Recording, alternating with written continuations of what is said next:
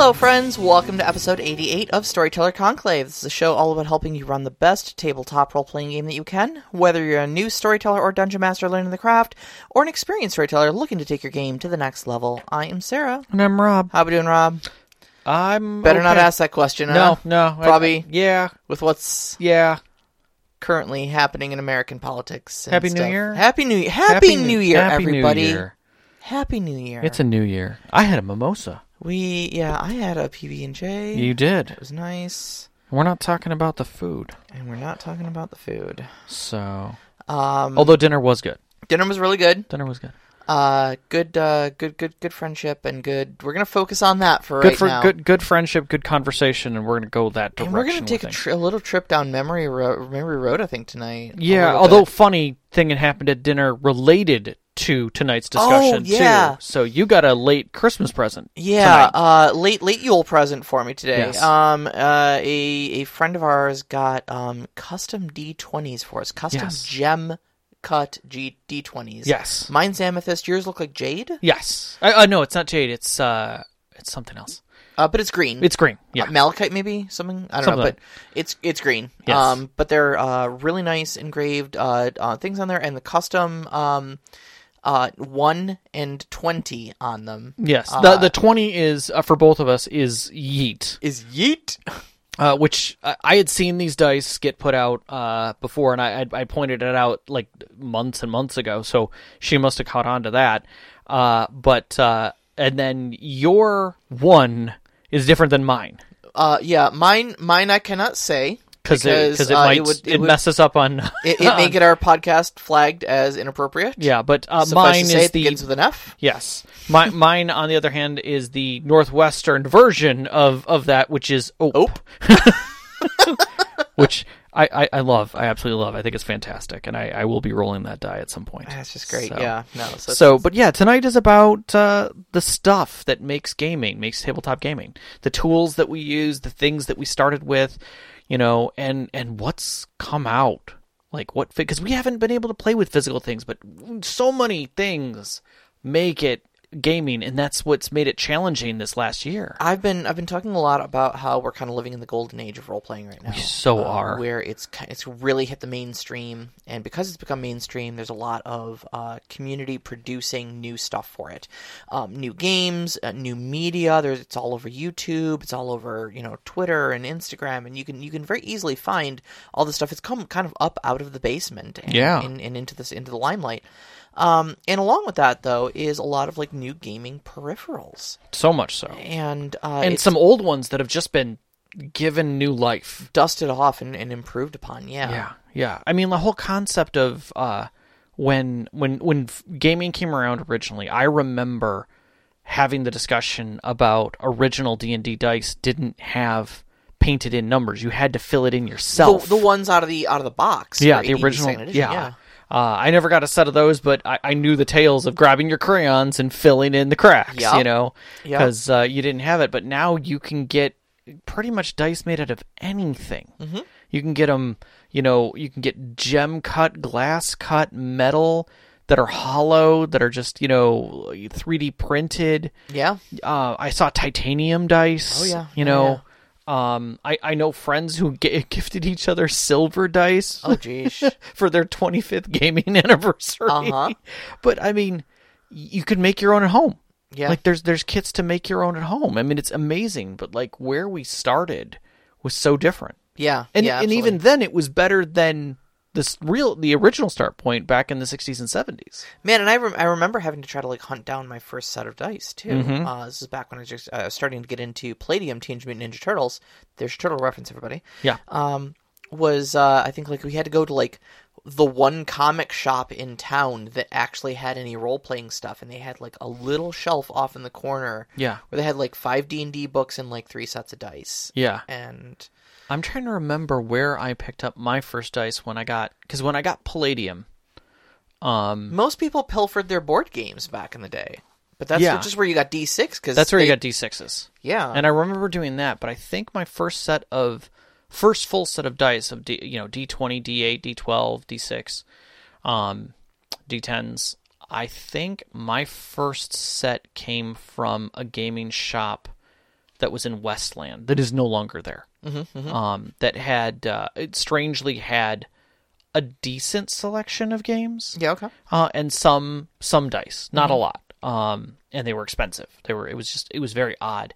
And then the second time I went out to the east side to a gaming shop there and got stuff with my second set of dice. But after that, gaming stores just started showing up all over the place. Yeah, yeah. And when you found really cool dice, you picked them up because you didn't know if you'd see them again. I think Magic the Gathering kind of opened the door for a lot of that.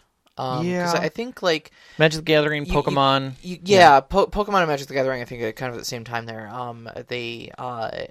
I think they opened the doors for a lot of that because the comic shops were carrying the Magic cards, and the Magic crowd brought the D&D in.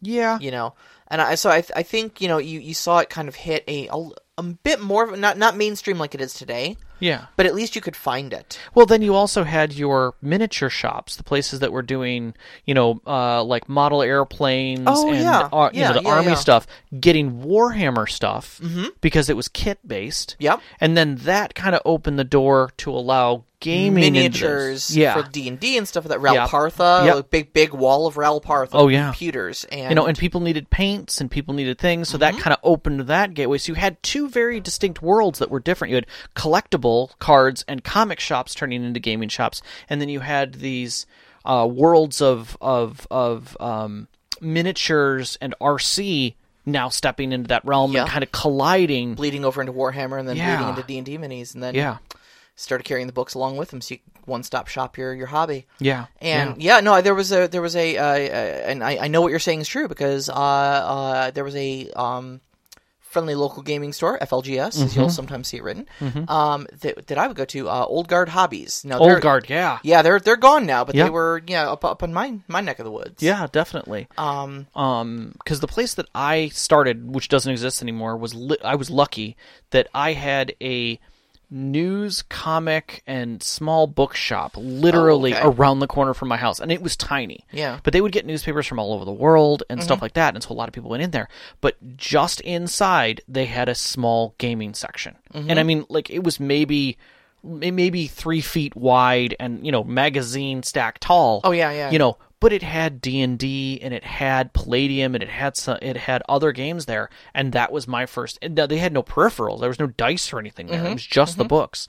But it was great that they had that because it opened up a door. Because every day I would go and look at it again until I got the money, and then I bought it, and I was so freaking excited. Yep.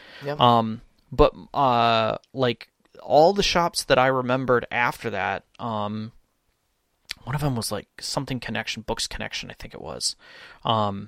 And that place was just a bookstore, but they had a decent amount of gaming stuff in it, and that was fantastic.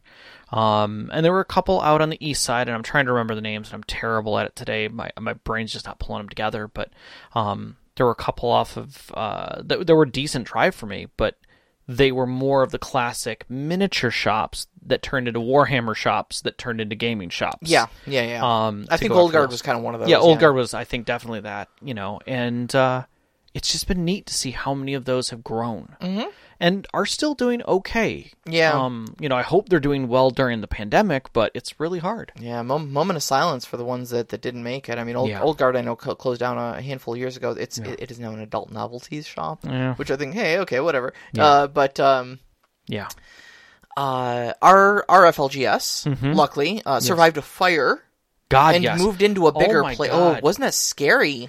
Yeah, so short history lesson there. RIW was in the process of moving to a larger place. They had picked out the location, which wasn't far, and they were getting all their ducks in a row. And they had a number of both Magic the Gathering and Pokemon champions that came out of there because they would take them to tournaments and everything. Like they really the awards they had on their walls were amazing. And then I want to say it was about a month before the move. Was it the restaurant next to them caught fire? I think something burned through the wall and just ravaged the shop. Yeah. And they lost a lot of cards. Yeah. Which very, very limited stuff. And all their awards and tons of Warhammer stuff and books and board games were just gone. And it was a hell of a sad day. 12 Warhammer models destroyed in the fire. So $3,000 worth of damage. What is it, 10,000 points worth of shit? Not that I'm salty about that, but yeah. So let's dice bags. Oh my god! Now I know everybody's traditional there was a little discussion about this. Hulavu on one of our Patreons on Discord mentioned that he doesn't have a dice bag, which blows my mind. The concept that you don't have a dice bag or something to carry your dice in, whether it's a vault, a carrier, something, a tin. Sure. But there was some discussion about the obligatory Crown Royal Classic bag, right? And I don't know if that's just like an East Coast thing or not. I'd be interested to find out. No, I'm pretty sure it's universal, but in anywhere like Crown Royal is circulated, obviously it's not worldwide. But I got to admit, I've never had a Crown Royal bag. What? No, so I had a different bag. A friend that an ex of mine cheated on me with bought me an apology gift for his part in the whole thing. Oh Lord. It was a bottle of Captain Morgan private stock and came in a tall red velvet bag. I remember those. I remember those bags. And so I did not have a Crown Royal bag, but I did have a fancy alcohol bag. Well, that is still thing, because I think that whole concept of that you had these de facto dice carriers that came with alcohol, and what was funny for me was it was a lot of kids getting the bags from their parents.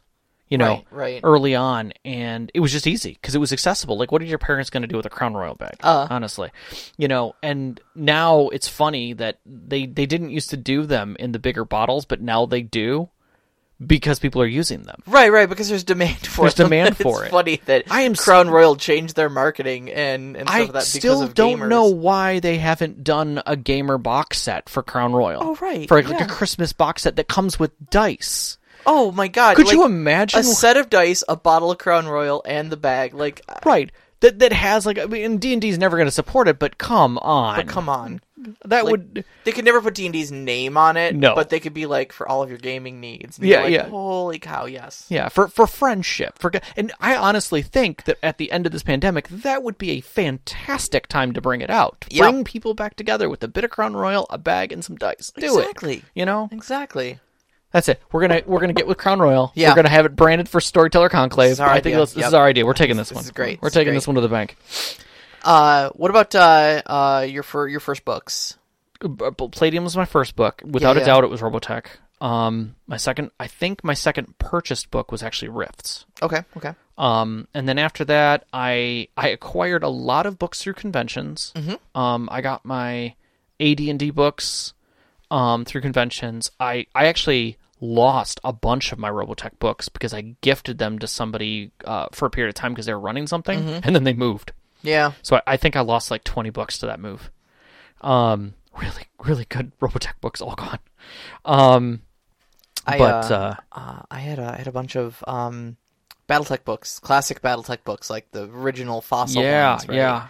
And I gifted them to a friend at the time, and then that friend and I had a really bad falling out, and so I had will the never see those tech again. manuals for a while. Yeah, the tech manuals. Yeah, I loved the tech manuals, just the tech manuals, and then I had I got my I remember buying brand new the 3.5 because I wanted the CD that was in it, and then 5th edition books, my 7th Sea books. I think all of my 7th Sea books came used through conventions because I couldn't find them anywhere else. Yeah. I would literally dig through the convention huckster boxes. Oh, really? Of used books and old books. Yeah, sure. And get them that way. And I'd pull those things out, stacks of players' guides to get them to friends and stuff because I wanted people to learn 7th Sea. I loved it. Knox says there's becoming a list of things in this episode that Sarah might still be salty about. I think the more you get to know me, buddy, the salt was thick. The saltier you understand me to be at all times. Now, did you go to libraries to look at books? No. Okay, so I did a little bit. Okay. So I had a brief stint where I played Shadowrun a little bit, and the library actually had a decent selection of Shadowrun books. Nice. They had the first Decker manual was in there. Oh, nice. Like the first edition one. And I don't remember what it was called. But I remember it had really cool, like, color, like, 3D graphics in it and stuff like that. I'll do what I can, Hulavu. I'll see if I can get that done. Most of my books actually were I mean, I had a fair selection of Palladium books, but most of those, and then I started collecting White Wolf books. Oh God, I totally forgot about my White Wolf stuff. Yeah, but most of the stuff actually was just like from Barnes and Noble. Yeah, see, I never bought a lot from Barnes and Noble. I did go to the library just recently. Funny enough, I was hanging out with my wife and a friend, and we were dropping off books. This is right at the beginning of the pandemic, so it's a little longer than I thought. And they went up, she was going to go get a couple books, and so I walked over to the gaming section just to see what they had. And they happened to have a book that I was interested in looking at because of ship rules for 5th edition. Oh, yeah, okay. It was in there, and I'm like, oh. Ghost of Saltmarsh? Yeah. And so I just started flipping through it to see what those rules were, and I'm like, hey, this is kind of cool. All right. Yeah, but no, I picked up most of my stuff at Barnes & Noble, because like Barnes & Noble, especially back in the day, would have just like one little shelf in the entire thing that was just jam-packed with brand spanking new books. And so, I mean, I did my fair pickups of, little things at Old Guard Hobbies and stuff like that, but I would say probably about 80% of my stuff came from, between Palladium and White Wolf, all came from there. And then when Dungeons & Dragons 3rd edition came out, the Wizards of the Coast stores were a thing. That's right. There was one at the mall. There was one at Lakeside Mall. There was one at 12 Oaks. It was near where I was growing up, so I picked them up actually from there, because that was the only place I could find them. I forgot about the D20 craze that hit. Yeah, huge D20 craze. That's where Everything I picked up my D20. books. Yeah. I picked up my books there. That's right. Yeah, they were kind of neat stores. Like they were. It was interesting to have a gaming store that was that dedicated. They were okay. They were niche, but they were. I understand why they failed. Yeah. But at the same time, it was cool having them around. Yeah. First mini. Okay, so my parents. Oh Lord. Actually, back in the day, my mom has a bit of an artistic streak in her. Okay. And so when both my brother and I kind of grew up with artistic streaks of our own, she very much encouraged it. Oh, nice. And one of the things that they got me into early was plastercraft painting. Nice. And so I had my own set of acrylic paints and stuff like that for painting these large plaster busts and stuff like that. And I was no good at it. I mean, I was a kid, But I learned some cool techniques like, buffing and stuff like that, like, which would equate to like dry brushing, but on a larger scale, and whatnot. And so then when I started playing BattleTech in high school, I started picking up those pewter miniatures from the mini store that I mentioned earlier, Old Guard. And those were my first minis, were my BattleTech minis. And it was just like painting the big plastercraft things, only smaller. After that, I had a very short stint where I played Crimson Skies, another FASA game. It was a miniatures combat game, only with biplanes, basically, prop planes. And I painted some of those minis, and then I think that's right about the time that 3rd edition D&D came out, and always enamored with the miniatures and the terrain and the table and stuff like that. I loved seeing the pictures of all of that, and so instantly, the moment I started playing D&D, I tried to recreate that. And so I started buying the pewter minis from there. Yeah, I remembered D&D minis, but I really never got into D&D minis until, I would say, 3.5. Yeah. BattleTech, definitely. I remember playing with BattleTech minis, and I remember wanting them. I wanted them so bad, but I could never find them.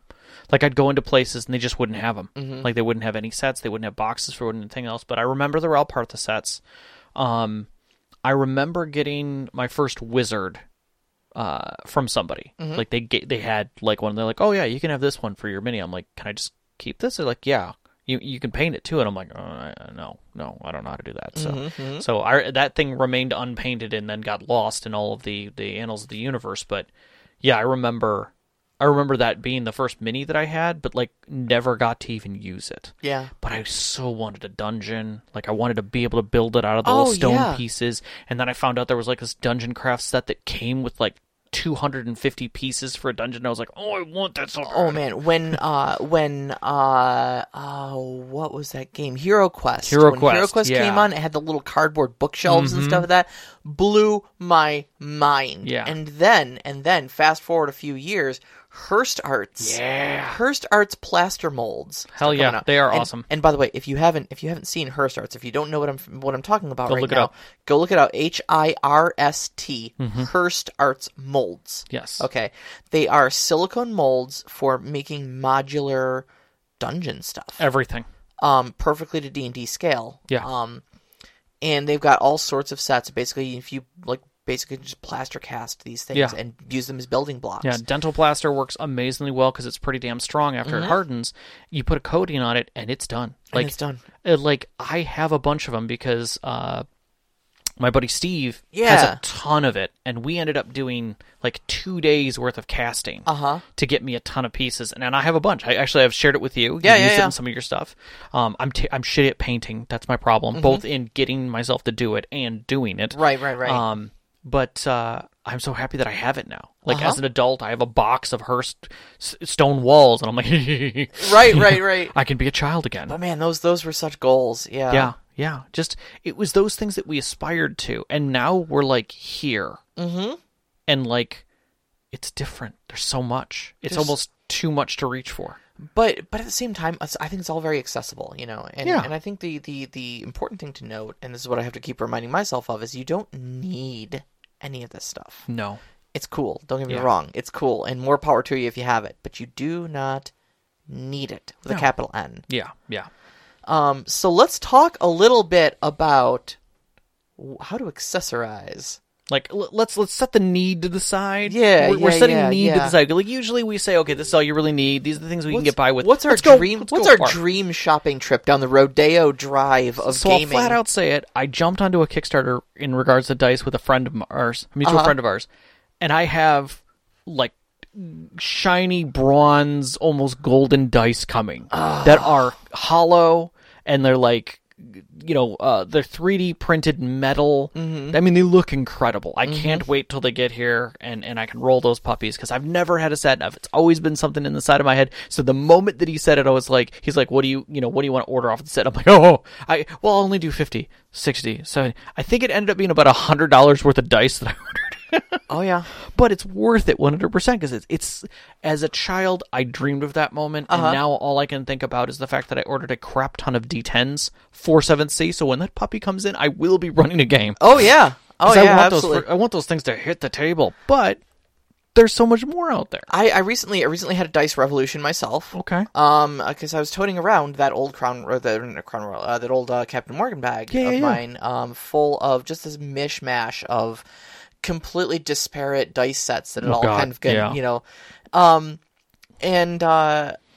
so I've mentioned on the show that I am transgender, and so there's a lot of aspects of my life where I'm still kind of trying to figure things out about who I am and break away from some of my old ways that I kind of adapted to, and trying to figure who's me underneath it all. And I had this moment where I started thinking to myself, I'm like, I should get some new dice, oh, these are sensible, these are nice. And then I was like, wait a minute, hold on a second. I'm a girl now. Yeah.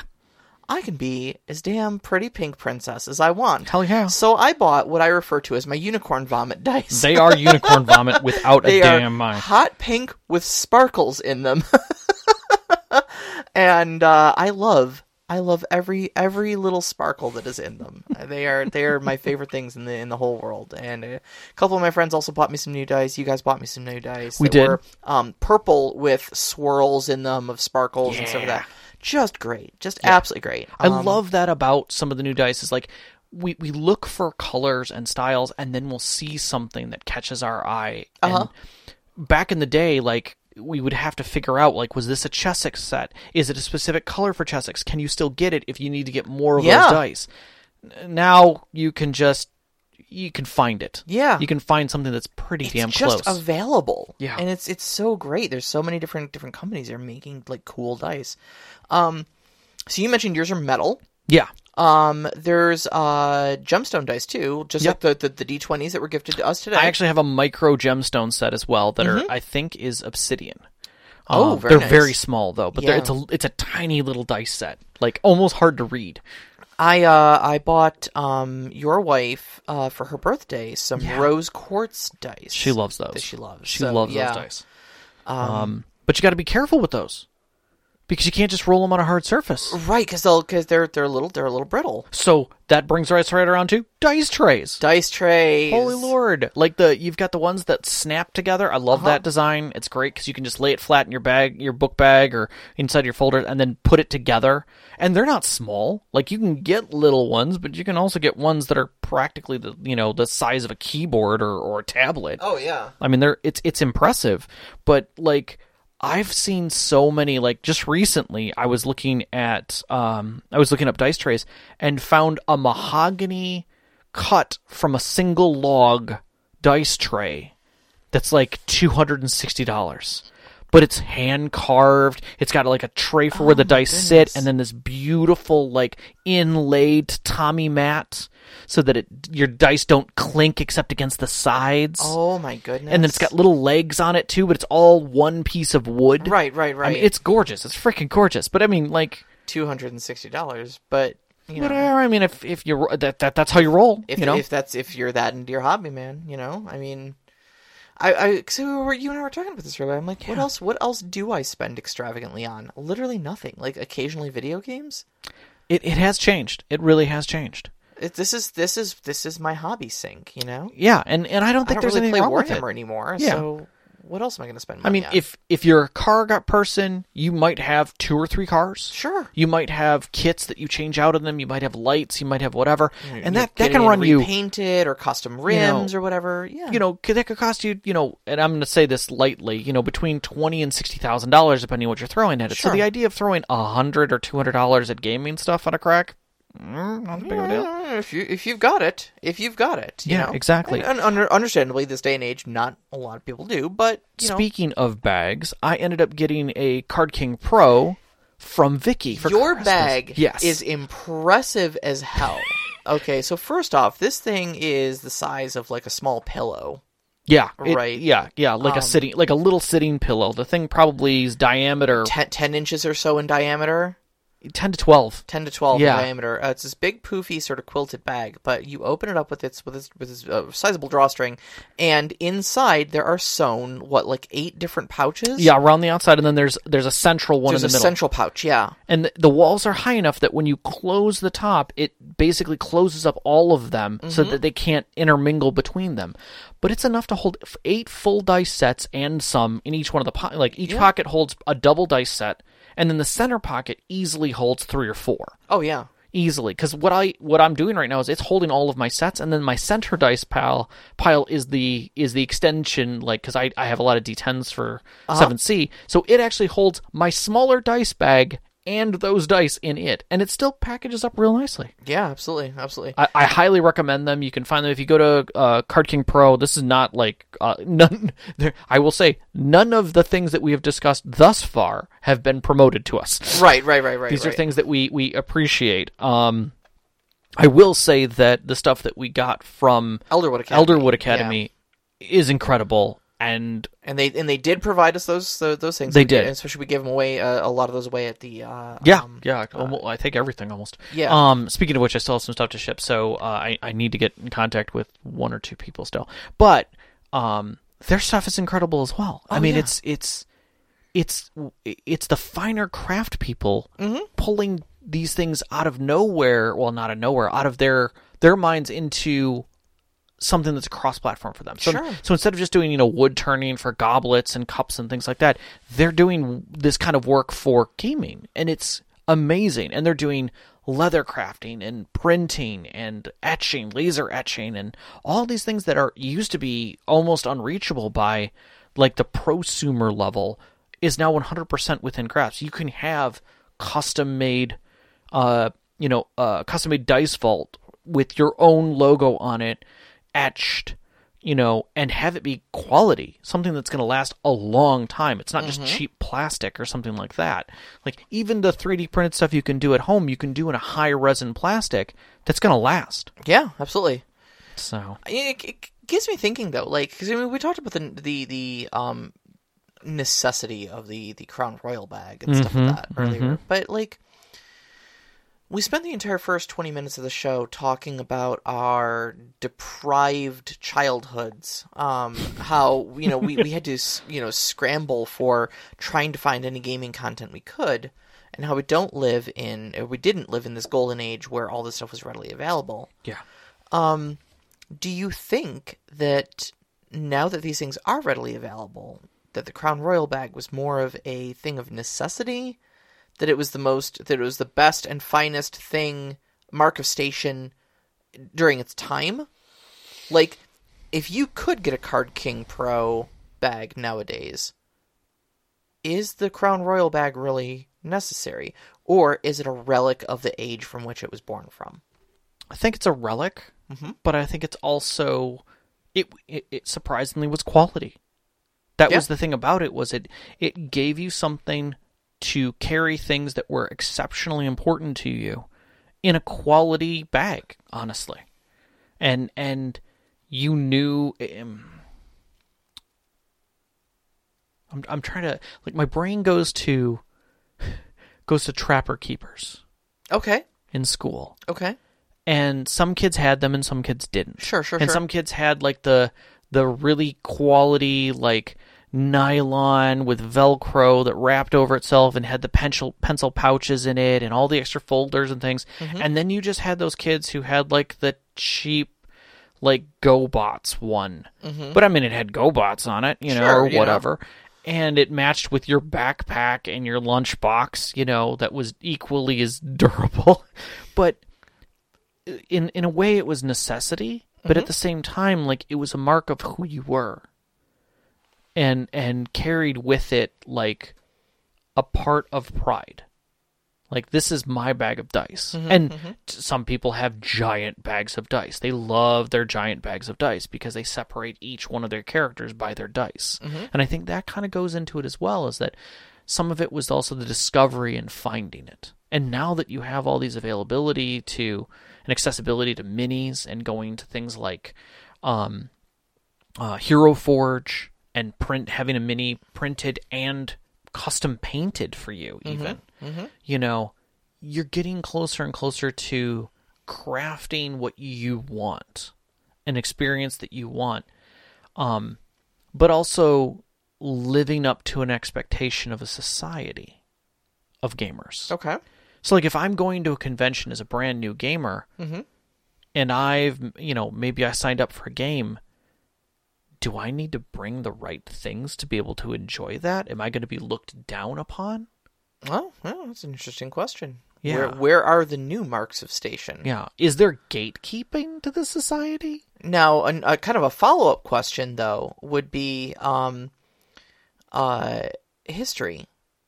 Engaging in some discussions online about how like queer history has been kind of passed down in an oral tradition, because in a lot of spaces are still, conservative enough where it's not being taught. So there's a need to preserve the things that have happened to and in the community and such like that through our own elders and whatnot. And it got me thinking about this exact same sort of thing in the gaming community. Yeah. Now, mind you, I don't think it's, obviously not equal footing. I'm not trying to equivocate the two things. No, but you can... But from the standpoint of, like, us as elders in the community who did exist in a time where you had to kind of, like, really scramble to find the books, and you didn't have the internet. You didn't have, like, a wealth of gaming stores. You didn't have Etsy. You didn't have Amazon. No, college campuses were pretty much wherever you would find it at the time. But you think, like, keeping the history of the Crown Royal bag is a rite of passage. Yeah. Do you think that's part of, like, gaming culture that should be passed down to a newer generation, just like we teach them the gazebo story and stuff like that? 100%. 100%. I would still to this day say that if you're going to, like, if it was me and my group, and I've done it, like, if there's a new person coming in my group, I will get them a Crown Royal bag. Oh, yeah. Because it is a rite of passage. It's an ownership. It's a simple gift, but it's a symbol of starting. Yeah. Yeah, and I think that's to clarify too. When we were talking about our contributor Hulavu earlier, we were kind of giving him a hard time about not having a dice bag and stuff. But I want to point out it was all friendly, 100%, and that it's our insistence upon the Crown Royal bag simply comes from the fact of like we want to welcome you to the community, and that's how it's done. Yeah, congratulations, welcome to gaming. Here's your Crown Royal bag. It's almost standard issue. Yeah, and it's your rite of passage. In some ways, like here's your first set of dice. Yeah, and it's a hand-me-down dice set. It is. It's like I almost liken it to like a father teaching his son to shave. Yeah. Or mother teaching her daughter to walk in heels. Or I've seen it in the skateboarding community, like your first skateboard, your first deck. Yeah. Yeah. You're the first time you drop in, if you're doing that kind of stuff, there's just something about the community helping you with your first things, and those first things becoming honorific, that it's a station point. And I think almost all kinds of groups have that, where your first stuff is kind of hand-me-down stuff and is a gift to show you that you are new. Mm-hmm.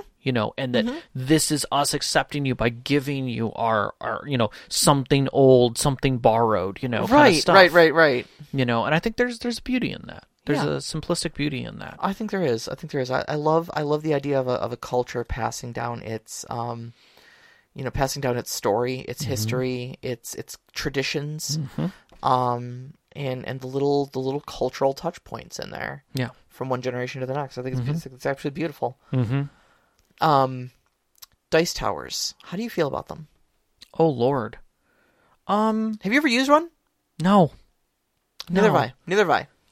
I akin it to Mousetrap, the game. Yeah, a little bit. Like, wow, you went through all that and took up that space on the table to roll your dice. But at the same, you can do that with your hand, right? But at the same time, I see it as two different things. I see it, number one, as a gaming aid. Yeah. For individuals who need it. Sure. I mean, I'm sorry, not everyone has a great roll. I personally shoot craps. I can throw dice. Right. Yeah. I've done that in my life, and but there are people who would prefer to have that happen in a much closed area, or perhaps don't have either the dexterity or tactile skills to be able to do it, and I think there's a place for it. I don't think there's anything wrong with it. I think there's a beauty to them. I've seen some amazing ones. Oh, there are some amazing ones, yeah. But I was watching Dimension 20 with Brendan Lee Mulligan as the storyteller for that, and it's just an absolutely delightful set of stories that Brendan Lee Mulligan tells. Yeah. For most rolls, everybody just kind of rolls, on the table in front of them and whatnot. But for really seriously epic, like game-changing rolls, like, okay, I have levied the ultimate weapon at the villain, and I am going to pull the trigger. Okay, it could all come down to this roll, and he has this like elaborate like cave with like fangs for stalactites sort of thing, dice roller or dice tower that he pulls out specifically for that, and you roll in the dice tower. All right, I could see that. Along that same thing, dice jails. Dice jails are funny to me. They're a gimmick. Like, obviously, they don't serve any purpose other than to punish the luck on your dice. The random factor. How many of us have rolled that like third one of the night on our D20 and then just pitched the damn thing across the room? I mean, you warm up your dice too. And the cat sees the new toy and bats it underneath the sofa or the refrigerator. And your host says, "Oh, it's gone now," and you go, "That's okay. It was dead to me anyway." That's right. And a dice jail just streamlines that process for you. That is true. That is true. And, everybody has their, like, return to society moments with their dice where they put them away. And then, after a fortnight in a full moon, based on a full moon, it may be, We are such superstitious creatures. Like, it is true. If there's one thing us and the sports people can agree on, it's the superstitions. It's the superstitions. Yeah, it's true. It's true. Hulavu in the live chat actually says, FYI, I understood that it was just a joke and took no offense. So, good, okay, cool. Good. We're all good. How would you pass down the culture when so much of it is done virtually? That's probably why I never got a Crown Royal bag. He's saying, since all my D&D community is virtual, and that's actually an excellent point. Like, we're kind of living in a virtual age, and of course for the last year, all of a sudden gaming online. Yeah, I'm gonna have to say that at a certain point, there are still connections that get made, and it's different in that sense. Like maybe it's a matter of something else you were gifted that you're not recognizing, or that the gift is virtual in itself, like being gifted digital books or access to something, or subscription to something, or maps or whatever. There usually is a handoff within a society, and even in this, and I feel like I need to fill that gap now by shipping him a Crown Royal bag of some kind. I may have to message him after this, because I think it's necessary that the culture does that. But in a digital way, I would still say that it would have to be some of the same earmarks, like gifting someone a start point. Yeah, whether it's a book. Whether it's something like, hey, I don't have I want to be able to play 5th edition with you guys, but I don't have a book. You're like, okay, I may or may not have a PDF that you can look at. Yeah, no, exactly. But now it's easier because you go to D&D Beyond, add them to the campaign, and they have access to the books. Yeah, I 100% think that's amazing. That's amazing. But there are a lot of systems that don't have that. But there's a lot of systems that, it's I picked it up for you at DriveThru RPG. You can go pick it up here. Oh, sure. Great. That's wonderful. And I mean, I don't think that having, digital gaming necessarily precludes having some physical stuff. I mean, it may not contribute as much, but I mean, even if you're just running a Roll20 campaign and you have a favorite character, I mean, wouldn't it be cool to have a mini of that character? Whether you never put it in a game. Yeah. Yeah. But just having it sitting up on your hutch, just knowing that is your, your character. Yeah. I think there's still a place for physical trappings. All right, one other thing that I wanted to get into tonight. Yeah. Tables. This came out of nowhere and now is amazing. I mean, every once in a while I try and catch up with a Wormwood group. Holy crap, have they gone crazy. Oh, man. I watch their videos and I'm just like, these guys are literally living the La Vida Loca of gaming and just doing crazy shit and getting away with it. Like some people like going to like the Porsche dealership and just browsing. Like they know they don't have the $200,000 or whatever a Porsche runs, you know, to buy one. But they just want to feel like they're a high roller for a second, so they go and they stroll the lot. Yeah. And I think some of the Wormwood tables and stuff like that, the elaborate gaming tables that are coming out nowadays are where I do that. Wormwood, Rathskeller, Uniquely Geek, board game tables. I actually went onto their site today just to see where the numbers were at for an octagonal table. And it was almost $4,000 what I was looking at. Oh, yeah. Easily. But at the same time, I'm like, kind of worth it. Yeah, like for me, it would be kind of worth it because, especially with the much time I spend at it. And this is where we got in the discussion of hobby spending. It's like there are places where you're gonna put your money and it's gonna sound frivolous, but like you got to make that big purchase for yourself, just so you can have that one thing because it's the thing that you love. It's where you're sitting. It's what you're doing. It's where your heart is. I mean, you and I started this podcast because we've been loving role-playing games for 25 years each. Plus. Yeah. And this is what we spend all of our time on. This is what we devote 60% of our thought cycles to. And it's never going to go away for us. We have discussions about how when we're old and retired and we all create a little retirement commune for ourselves and we're stuff still like going to be gaming. We're still going to be gaming. Yep. Until we're too old to do so. Yep. And even then, we're gonna try. And so, when you contextualize it like that, like $4,000 for a custom gaming table, starts to not sound like a bad investment. No, but it's when you get to $9,000 with the power lift center that can bring your mini up. I mean, that's then you're like, all right, calm down. Oh man. Knox asks, do you have any gaming tattoos? I don't have any tattoos. I have none. I've looked at a few, but not gaming related. No.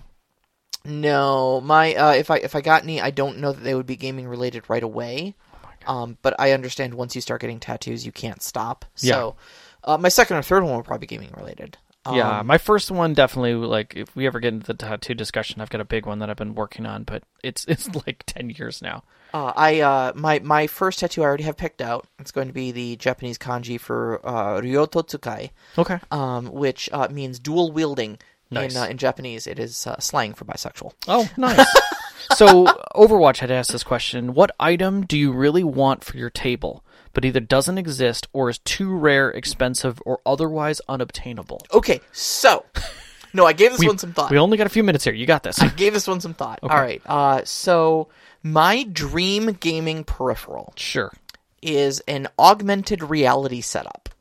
All right, I love this. Okay, so you've got like your minis out on the table, right? Sure.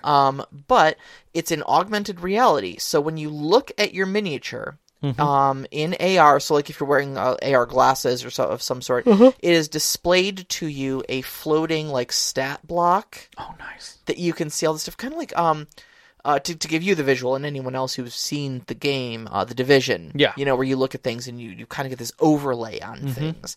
That just kind of floats in midair above them. I would love to see that. Okay. I would love to be able to look at the orc miniature and see that it only has 7 of its 12 hit points left, floating above it in space. Yeah, I would...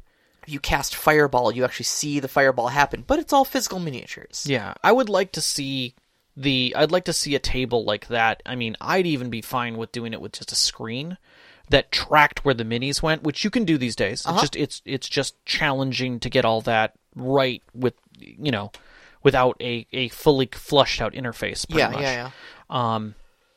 But yeah, I would say at this point in time, I would want an advanced gaming table that I could play with my friends on and be able to map things and move minis around and have that capability. And it's not far out of reach, really. It's just time and money. And getting back to physical gaming. So yeah, I think that's where mine would sit. Okay. So Nox's final question here was, you never really think about the safety when you think about playing games with your friends, but sometimes things happen by accident. Can we talk a bit about some of the safety tools like X cards and consent flowers? Actually didn't know about these and beyond the X card. What is your experience with these? So I'm going to say, actually, I don't, believe it or not, have as big of an advocate of these things as I am. Don't have a lot of actual play experience with them. Now, mind you, I attribute that to having a consistent gaming group of like the same 6 people for the last at least decade. Right. I've had a few other gaming interactions with other people, but like my quote-unquote group with a capital G has been you guys. Yeah. And so we've more or less got each other figured out, and so I think things like consent and X cards and stuff like that aren't as big of an issue with us, because we have made open communication about things such a big part of our friendships and a big part of our lives. But that's not to say that having something like an X card, actually implementing it would not be a great idea. Even when we know each other as well as we do. Right. I think about as close as I came is we talked. We're currently doing a role playing game inside of Ark. Yes. That you are running. Yes. And we issued flare guns to everybody. Yep. With a special skin on them that made them red, white, and blue fireworks, so they wouldn't be mistaken for a normal flare gun. Right. And those are our X cards. Yep. If anybody fires a firework flare, we're done. Yep. We're just processing it right there. For me, what's funny is this brought out some 2 things for me. One, I've only been in one game when an X card was thrown, and it was very much a good idea. Consent flowers, which is interesting. That triggered a memory for me of my first LARPing of Vampire the Masquerade. Okay. The group had a contact rule. There was no physical contact between players unless you were wearing it was like this like silver thing. Okay. Like a lapel pin, basically. Sure. And you had to check with the storyteller and make sure you were over 18. But if you were over 18 and you accepted this pin, basically it allowed for contact. And you could authorize your level of contact. Sure. And I thought that was a neat thing then to be able to allow people to, like, poke people in the chest or have no assault. Obviously, laws still apply. Grab them by the arm. Exactly. Or you'd have, your toreadors or things like that doing, like, their wiles to try and, draw your attention and things like that. So it was always interesting to see how that worked out, and you could tell people looked for it. Yeah. And it kept that safety and that security of knowing, like, hey, I'm okay with this. You're not, so therefore I'm not going to invade that space. I will get within a realm of it as much as I can in role-playing, but stay away from that availability. But that consent also extended to the fact that you were unavailable for certain non-contact things as well. Because it often meant that you were too young. Yeah. So it changed role-playing as well with the way people were interacting with those people. But never changed the game, which was neat. It was just different. And then we both were in a LARP that required non-com sessions. With the non-com sessions. I totally forgot about that until literally just now. Yep. There was a special braided sash that you would wear that designated you as a non-combatant. And for any number of reasons. So if you ever got within 5 feet of combat, essentially, first off, it was illegal to hit these people in any way whatsoever, even gently, to make contact with a weapon. But basically you would, like, kind of look at the person and be like, I attack you. And they fall down. Like, that's it. Like, that's how you engaged in combat with them was... A weapon does not go very close to the paintball of I'm 5 feet away from you and I go bang. Bang. Yeah. Yep. You don't want me to shoot you. Right. Because that's going to be a welt you will not forget. So yeah, I think experience-wise they've been pretty good when they've been thought out. Yeah. Yeah. When people implement them, they've always turned out well. It's honestly it's a big honor system. People have to agree to consent to or agree to follow those rules, not consent to them, but like to follow those rules. But I think in my experience, most people did. Like, I don't ever remember anybody at our LARP hitting a non-com. No, I've had people who should have been wearing them not wearing them. But... Yeah. But like anybody who was wearing them, I don't ever remember there being an incident where anybody got hit. No. And if there was, I'm sure it was I did not see the non-com sash. Like, combat stops. I'm so sorry. Because they were maybe it was cold and they were wearing a cloak over them and you didn't see it. Yeah. And like there was instant recognition of a fault and it was handled. Yeah. So Knox actually follows up in the live chat. He says, so certain tools are icebreaker tools that become redundant over time. I don't think that's necessarily true. No. Consent is never anything that goes away over time.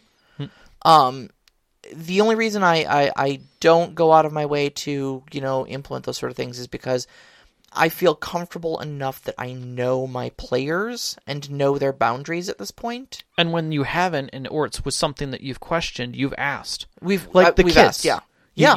You were at, are you going to be comfortable if I bring kids into a combat situation where, like, I think we're all adult enough right now in the room to be okay with this. I think because you don't know where their emotional states are week to week, month to month, what could trigger something. Oh, absolutely. Yeah. And I have another one player who has a severe hydrophobia. Yes. And so I actually had a discussion with him on the side as well of like, okay, so where, how bad are we talking here? What are my boundaries? What would be bad for you if I included it in the game? Yeah. And he spelled it out for me. Yeah. So I'm aware, and basically I had to agree that his character would never suffer drowning. Yeah. Like, it's okay to put water, but his character will never be able to drown. Yep. Okay, that's cool. Yep. I don't need your character to drown as a story element. Like, that's not a thing that's required for my story. So, cool. Yep. You have my word. If there is ever water as an environmental hazard or whatever, it will never involve your death. Nor will we discuss how that's going. Exactly. And it will fell overboard. It will not be described. The morning you wake on the beach and feel the dusty sand still brushing off your face. Okay, you don't know what happened in between? That's perfectly fine. Yep. So, it's mostly about just having adult conversations. But I think, unless you do have those things, and maybe in addition to those things, I think every group has to find their own rhythm and stuff like that and find what works for them.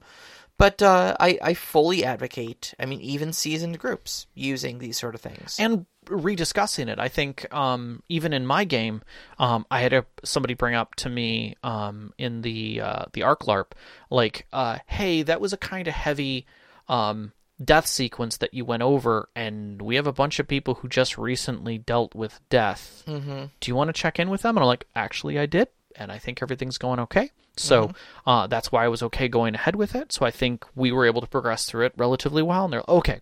So the check back still happens. It's not a redundancy thing. It's not that everyone just accepts that they know about these cards thing. It is good to remind. Yeah, it is good to absolutely. remember that you have that, because fears slip in like, oh God, I'm having this bad time and I don't know if I'm going to be okay with stepping in the situation.